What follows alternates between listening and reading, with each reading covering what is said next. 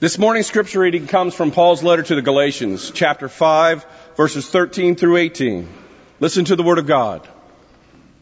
You, my brothers and sisters, were called to be free, but do not use your freedom to indulge the flesh.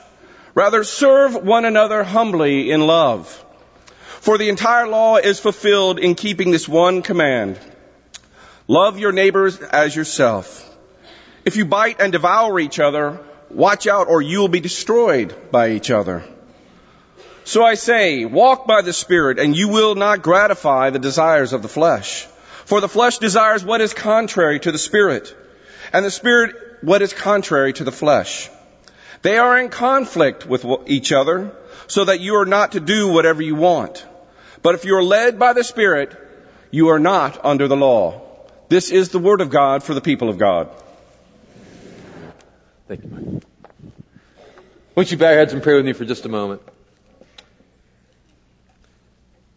Lord, it's time for us to receive a word from your words, and so we pray that our heart would be open, our mind would be attentive, our soul would be receptive, and that you, by your Spirit, through your word, might touch us, encourage us, challenge us to be your people. We thank you for this time in Jesus' name, and all God's people said. Amen. Tim Norris has an 18-month-old Labrador Retriever, chocolate lab, named Wilson.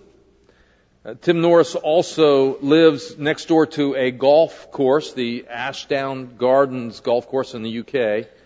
And one morning, Tim let his dog out to do his morning business and really wasn't paying attention, but then he noticed that Wilson was no longer in the backyard. He found the gate had been left open.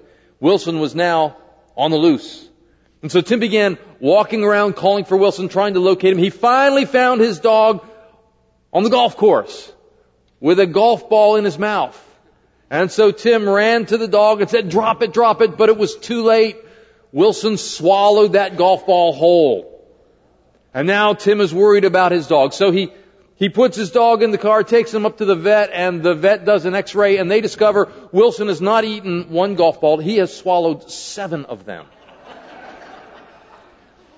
And the vet explains, an 18-month-old Labrador Retriever will eat just about anything. You got to really be careful and watch them. And for whatever reason, Wilson must have had a taste for golf balls. And the vet explained that they really needed to do surgery to remove those golf balls because trying to pass those through his digestive system would be very dangerous and probably would kill the dog. And so they did the surgeries and removed the golf balls. A local paper picked up on the story and reported on it. And Tim now puts a muzzle on his dog when he lets his dog out to be in the backyard. And he's also looking to move to a house further away from the golf course.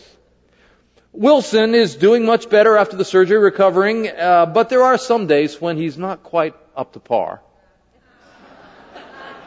Oh, come on. You knew I was going to do that, right? Welcome back to a series we started a few weeks ago called Every Player Needs a Coach. And we're looking at the role that the Holy Spirit has to play in your life and in my life as followers of Jesus. When we accept Jesus as our Savior and our Lord, the Holy Spirit comes to dwell within us. The same Spirit who was in Jesus, the Spirit of the Heavenly Father, is now dwelling within us to teach us and remind us and empower us and to help us remember that we are indeed beloved children of God. And we're looking at how that expresses itself in our lives and how the Holy Spirit works within us. And have you noticed, though, that as we try to live out this life, even with the help of the Holy Spirit, we struggle sometimes? Am I the only one? Does anyone else have a struggle? There is within us this Spirit, the Holy Spirit, He is making us new, but there's also within us this old nature, this sinful, selfish nature, also within us, right? That affects our moods, that sometimes allows us to give in to temptations. It causes us to make promises and resolutions that then we don't follow through or keep. What's true today and what we're going to look at this morning is how the Holy Spirit wants to help us, but there's also this other side, the sinful nature that we read about in Scripture. And there's really this war going on inside of us between what the Spirit wants and what our selfish, sinful nature wants. And how are we as Christians supposed to live out the life we're called to live while we're still struggling with who we once were and who we sometimes want to still be. To help us with this, let's turn to Paul's letter to the Galatians, chapter 5. If you brought a Bible, I encourage you to turn there. There may be Bibles in your pews, or you can just listen real careful. But Galatians, as we said before, these are letters. Sometimes we refer to them as books, but they're actually letters. And in Galatians, the Apostle Paul is writing to a group of Christians living in the ancient city of Galatia who are dealing with this struggle between the flesh and the Spirit. And these Christians, on the one hand, recognize they're a new person in Christ. They have a new power, a new identity, a new attitude. They recognize now that they're no longer living for themselves. Christ is living within them. In fact, the Apostle Paul says, "It is no longer I who live, but Christ lives within me." And that's how we're supposed to live as well. And these Christians are trying to live that way, but they still find they have conflicts and difficulties, and sometimes they say and do things that they wish they wouldn't. They realize there is this struggle going on. Sinful thoughts and patterns of behavior. The conflict between the old person they once were and the new person they want to become. And so the Apostle Paul writes to instruct them on how to overcome this sinful nature. Have you noticed how easy it is to slip back into old habits and old patterns and old ways of behaving? The old self, the old sinful nature just has this natural pull on us. And have you noticed how so many things in our world today, TV commercials, movies, magazine articles, the attitude and philosophy of this world and what this world says you need to do in order to feel happy and fulfilled and get your needs met, they all seem to try to get us to focus on the old sinful nature, the selfish nature that is within us, that's battling with the Spirit. This is nothing new. The early Christians struggled with this as well. And so the Apostle Paul wants to help these early Christians, and by extension help us deal with this battle. So let's pick it up in verse 16. Notice what it says here. In verse 16, "So I say, live by the Spirit, and you will not gratify the desires of the sinful nature." Notice what it says here. The sinful nature is still within us, right? This is the point we're making. When the Holy Spirit comes to dwell within us, the Spirit, He doesn't kick out the old sinful nature. He just moves in alongside the sinful nature and then wants to help us learn to overcome the sinful nature by the power that the Spirit provides. But then look at the next verse, verse 17. Let's read this out loud together, shall we? "For the sinful nature desires what is contrary to the Spirit, and the Spirit desires what is contrary to the sinful nature." Here's what Paul wants us to see. These two spirits within us, our selfish sinful nature and the Spirit, the Holy Spirit that now resides in us, are in conflict with each other. And notice the words he uses here, the word desire. In fact, in these first these two verses we're looking at, he uses the word desire either explicitly or implicitly 4 times. Because see, this is how our sinful nature works. On our desires. Through our desires. It's not that all desire is evil, but some desires we have are not good for us, and those are the desires that tend to want to dominate and control us. And so it's through our appetites and desires that the battle is really being waged between what the Holy Spirit wants us to develop and what the sinful nature wants us to do. The Holy Spirit wants to cultivate godly desires that are healthy and good for us, but the sinful nature wants us to give in to the lesser appetites, the lesser desires. And so when you and I have this battle going on, it's between the good desires that the Spirit wants to cultivate and the bad desires that get us into trouble. You know, I can still remember the first time I ever had a cup of coffee. I can still remember that. I was about 13 years old. I was in West Virginia visiting some family. My uncle was going camping. I went along with him. And we're around the campfire. It was evening, and he was brewing a pot of coffee over the open fire. And then he poured some out and started drinking. And then he asked me, he said, "Mark, do you want a cup of coffee?" No adult had ever offered me a cup of coffee before. And there I was sitting by the fire. I tried to act nonchalant. "Well, sure, I'll have a cup of coffee." So he had one of these tin cups. He poured it and gave it to me. First sip I took, I spit it out. It tasted awful. I couldn't stand coffee. That was my first experience of coffee. My tastes were such that I didn't like coffee at all. Now, I thought about that, and I think about that from time to time, like this morning when I get up early and it's dark out and it's rainy and it's kind of cool. And the first thing I do is I stumble into the kitchen is I go for what? The coffee pot. which I have on a timer so the coffee's already made when I get to it, right?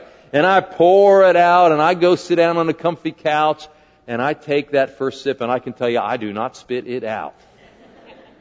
In fact, I finish that cup pretty quick and go back for a second cup. And I realized over the years I have developed a desire, a taste, an affinity, an appreciation for good coffee that I didn't have before.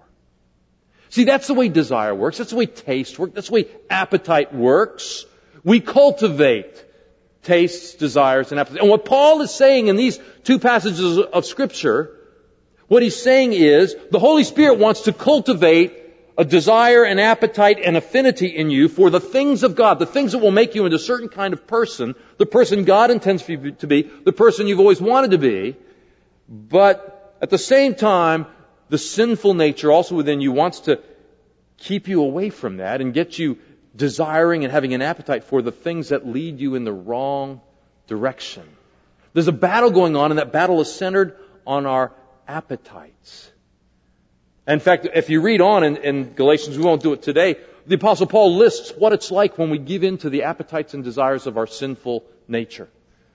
He lists things like sexual immorality, divisiveness, jealousy, envy, fits of rage, drunkenness, hatred. This is the natural consequence of a life that gives itself to the desires of the flesh, the sinful nature. This is where it ends up over time.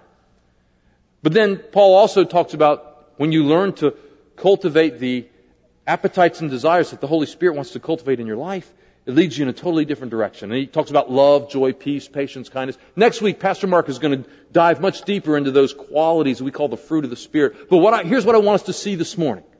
The quality of our lives comes down to the choices we make. And the choices we make are based on the appetites and desires that we have cultivated over the years. And we have a choice to make about what kinds of appetites and desires we cultivate and live into. And your role and my role and the role of the Holy Spirit within us is to order our lives in such a way that sin no longer tastes good or looks good to us. That's the goal. So that we end up following godly desires to the place where God wants us to go. Now, to develop those kinds of qualities and to create those godly desires, Christians have relied on a couple of basic spiritual principles and practices we're going to talk about this morning. This is how you fight the war within you. This is how you deal with that conflict, that struggle between the desires of the sinful nature and the desires of the Spirit. And here's the first one. Engage regularly in the spiritual disciplines, the spiritual practices. The spiritual practices are the way in which the Holy Spirit cultivates new desires and attitudes within us. Things like prayer, scripture reading, attending worship with the body of Christ, being in fellowship with other Christians through a small group, being in service to people who are in need. 1 Timothy 4:7 puts it this way. Paul says, train yourself to godliness. We have to train ourselves. And it's through these spiritual practices that we engage in consistently and regularly that we are training ourselves to have a certain kind of appetite, certain kind of desire. Maybe you remember the old folk tale about the Indian brave who had a young son who was always getting into trouble, very mischievous. So he took him to the chief and asked the chief to try to talk some sense into his boy, and the chief was asking this young boy, why he was always getting in trouble, why he wouldn't listen to his parents, why he was always just messing up. And the boy says, I don't know, I just can't help it. And the chief says, let me tell you a story. He says, within me, as the chief, within me there are two wolves. One is a good wolf, and he wants to do what is right and noble. The other is a bad wolf, and he wants to do what's evil and destructive. And these two wolves within me are fighting all the time. And the little boy asks the Indian chief, he says, well, which wolf is winning? And the chief smiles and says, whichever wolf I feed. See, my friends, it is through the spiritual practices. It is through those regular, consistent things we do in cooperation with the Holy Spirit to stay connected to God, stay growing in His Word, stay serving others, keep our mind focused on the things of God. That's how we feed the good wolf. And so that leads our desires in the right direction. We must dedicate ourselves to spiritual training. Have a regular quiet time with the Lord every day. Attend worship on the Sabbath. Be in a small group. Be in ministry and service. This is how we live into the life God has for us. These are not options for the Christian who is serious about becoming the person God wants us to be. These are the necessities for becoming that person. Jesus did all this. Jesus had a regular quiet time. The Scripture says when it was early in the morning, He went off to a quiet place to be alone with God. Over and over again, we find Jesus getting away from His busyness to be quiet with the Lord. He attended worship regularly. It says He would go to the temple or He'd go to the synagogue on the Sabbath day, as was His habit, His custom. Jesus was consistent in the regular worship with the family of God. He was in a small group. His 12 disciples were His traveling companions and His small group. And of course, Jesus was in ministry and service to people all the time. These are the disciplines we engage in to train ourselves to godliness, to cultivate the kind of desires God wants us to have. But here's the deal. Spiritual disciplines are easy to do. Aren't they, really?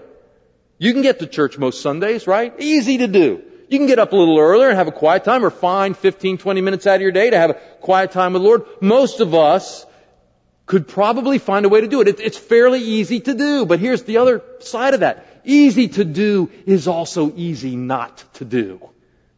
Have you noticed that? Easy to do is easy to neglect. Easy to do is easy to let slide. Easy to do is easy to let drift.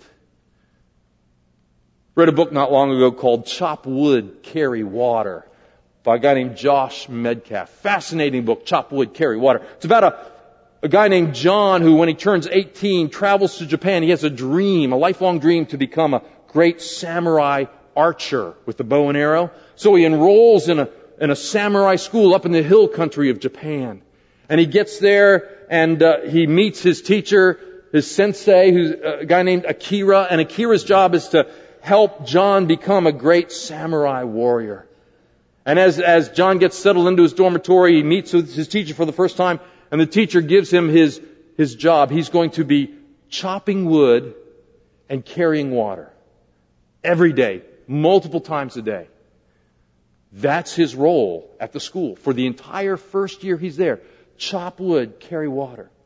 And he's asking his sensei, he's asking his teacher, when do I get my bow and arrow? When do I get to do target practice with the other students?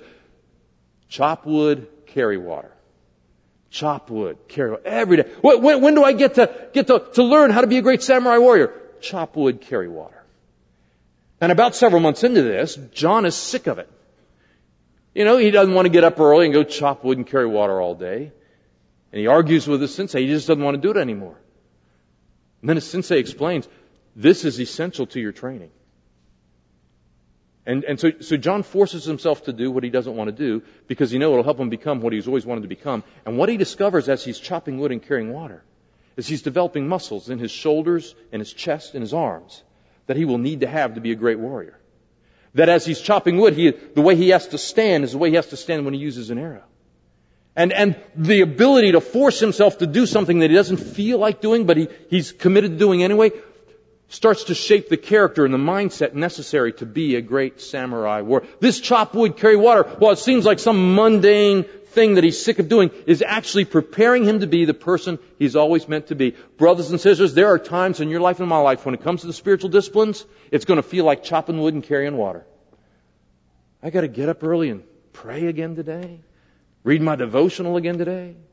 Some of you didn't feel like coming to church today, and some of you came, and it was just like, chop wood, carry water. But you're here. And what we don't always realize is that over time, God is using our consistent involvement and commitment with the spiritual disciplines to shape us and form us into the people we're meant to be, to change our attitude, change our desires, change our understanding of who we are and what life is all about. Yeah, the spiritual practices can seem like drudgery on some days, but on other days we realize, no, God is developing me into the person I'm meant to be. There's one point in the story where John argues with his teacher that he just doesn't want to do this anymore. He's tired of chopping wood and carrying water, and someone else needs to do it. He's ready to go on to the next level and start shooting at targets. And the sensei says, no, you need to keep being faithful in what you're doing. And then the sensei quotes Jesus. He says, when you learn to be faithful in the little things, that's when you're ready for great things. That's what Jesus says. In fact, Jesus kind of puts it in the negative. Jesus asks this question. He says, if you won't be faithful in little things, how can you be trusted in greater things? I would suggest to you and me, brothers and sisters, when it comes to fighting this battle within us, this war between the sinful, selfish nature, the flesh, and the work that the Holy Spirit is doing in our lives, in this battle, the spiritual disciplines are the little things that prepare us for greater things. And if we won't be faithful in the little things, how can God prepare us for the greater things that He has for us? So in your bulletin, if you don't have a daily devotional, I've listed a couple of recommendations, but I'd encourage you to spend a little bit more time investigating, finding a devotional that might be good for you. If you're not in a small group, I encourage you to do that. If you're not regular and consistent attending worship, I'd encourage you to make that commitment. Because here's the truth, friends. What you and I choose to do every day is more important than what we only do once in a while. Oh, let me say that again. If you need to write this down, write this down. What we choose to do every day is much more important than what we only do once in a while. Chop wood, carry water. Second key to winning this battle, this inner struggle within us, stay away from the people and places that tempt your sinful nature, right? See, know your areas of weakness, and we all have them. We all have areas where we're susceptible. If you love golf balls, don't live near a golf course, right? If you love to swallow golf balls. I mean, if you just love golf balls, I guess that's okay, right? But if you swallow them, right? You remember that old joke about the guy who goes to the doctor, and he says, hey, doc, I think I just broke my arm in 2 places. What do I do? And the doc says, I'd stay away from those places. Okay? Friends, there are places that may be okay for some people to go, but you shouldn't go because it exposes you to an area where you're easily tempted. There are people, some folks may be able to hang around, but you find you can't hang around them because when you hang around them, they get you thinking and saying and doing things that aren't healthy for you, and you're just easily swayed because it's an area of weakness in your life. See, it's interesting when you read the Scriptures, and the Scriptures teaches us how to deal with temptation. Here's what the Scriptures don't teach. The Scriptures don't teach, wade into temptation and trust that you're strong enough. Scriptures don't say, prove how great God is by facing up to your temptation and dealing with it. That's not what the Scripture says. You know what the Scripture says about temptation? It says, flee. Get out of them places. Stay away where you're easily tempted, where you're weak, where you're vulnerable, because you're not nearly as strong as you think you are. Friends, it's not a sign of weakness to avoid temptation. It's a sign of wisdom. Amen? Love the story about Muhammad Ali early in his career. Remember Muhammad Ali, the great boxer? Some of you do. Some of you younger ones are, Great boxer, Muhammad Ali, and he was known for his big ego, kind of braggadocious. Anyway, he's on an airplane and it's getting ready to take off, and the flight attendant's going down the aisle making sure everybody's got their seatbelt fastened. She gets to the champ and his seatbelt isn't on, and so she just politely reminds me, excuse me, sir, you need to buckle up before we take off. And Muhammad Ali looks at her, he flexes his muscle. He says, Superman don't need no seatbelt. Without skipping a beat, the flight attendant says, yeah, well, Superman don't need no airplane either. So buckle up or get off the plane, right? Can I tell you something? When it comes to temptation and sin, you're not Superman, and neither am I. And God, in His wisdom, has given us the spiritual principle of avoiding those areas where you're naturally tempted to give in, to make poor decisions. See, it's easier to avoid temptation than it is to resist it. We're trying to order our lives in such a way that sin no longer looks good to us. I remember I lived in a fraternity house when I was in school, in college, true confession time. And we had a guy who was a sophomore. I was a senior. One of our fraternity brothers, a sophomore, had moved into the fraternity house. And they always kept beer on tap in the basement, and this guy started drinking more and more and more, started skipping class. He just developed an alcohol problem. And He tried to have us brothers try to help him, and, we tried to monitor him and, encourage him to stay away, but he just couldn't have a beer. It ended up being half a dozen beers, and then a dozen beers, and then passing out. And finally, he had to move out of the house. And he had to drop out of the fraternity. And that was the smartest thing he could have done, because he found himself in an area where he was vulnerable. And he figured out, I just can't fight this. I've got to get away from it. It may not be alcohol with you, but some of you have a relationship that's getting very close to being inappropriate, and you need to cut that off. Some of you are drifting toward websites that you know are not instilling good and honorable thoughts in your mind, and you need to get away from that.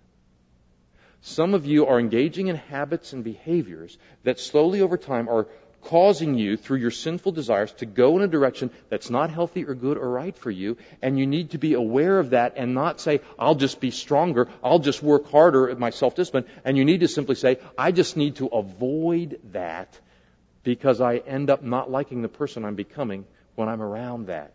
Can I get an amen on that? Right? So here's the deal. There's this war going on within us, between the spirit and the flesh. Between the person God wants us to be and the person we sometimes end up being, and it's not the same.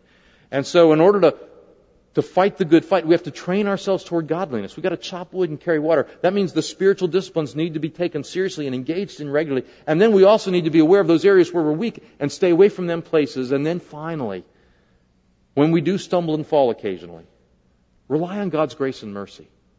Right? Because we will stumble and fall occasionally.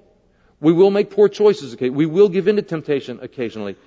But a temporary setback doesn't have to be a permanent defeat. Nobody leave here today full of guilt and shame for past poor decisions. Leave here with hope and conviction that your future can be better than your past, because God has a great future for you, and you can become the person you're meant to be if you let God cultivate the right desires in you, if you start to order your life so that sin no longer looks good to you. When we take responsibility for our mistakes and apologize and ask God's forgiveness and deal with the painful consequences and recommit ourselves to doing better, we discover God's love for us is not based on our performance. It's based on Jesus' performance on the cross. So that through Jesus we have forgiveness and newness of life. It's not through our own strength and willpower. It's not through our abilities. It's through what the Spirit is trying to do within us. We can't live the God-honoring life on our own. There's a war going on with our sinful nature. The only way we win that battle is through dependence on the Holy Spirit and then trusting in God's mercy and grace when we have a temporary setback. And that's why I think the sacrament of Holy Communion is so important for us. Because as we take the bread and the cup, we remember what Jesus did for us. So we don't have to spend our time wallowing in guilt and shame and condemnation. But we can learn from the past and get stronger for the future. It was interesting.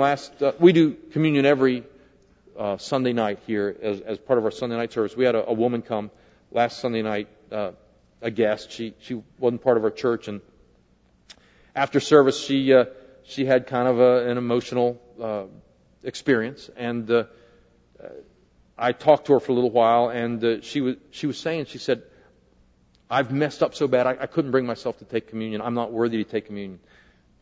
And I said to her, hey, none of us is worthy. That's the whole point of communion.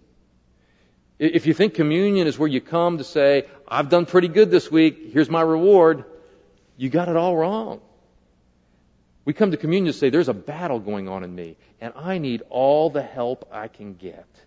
And sometimes I got to remember there is grace and mercy available to me that I desperately need. And so, in this war, we invite you to come. To remember who God is and who we are because of that. Friends, we need to fight the good fight. We need to endure like a good soldier. We need to train ourselves to be godly. We need to chop wood and carry water. We need to be aware of the places and people that tempt us to do the wrong thing and stay out of them places. We need to order our lives so sin no longer looks good to us. And when we occasionally stumble and fall, we need to rely on the mercy and grace of God. That's how we fight the fight. That's how we walk in the Spirit. That's how we become the people we were meant to be.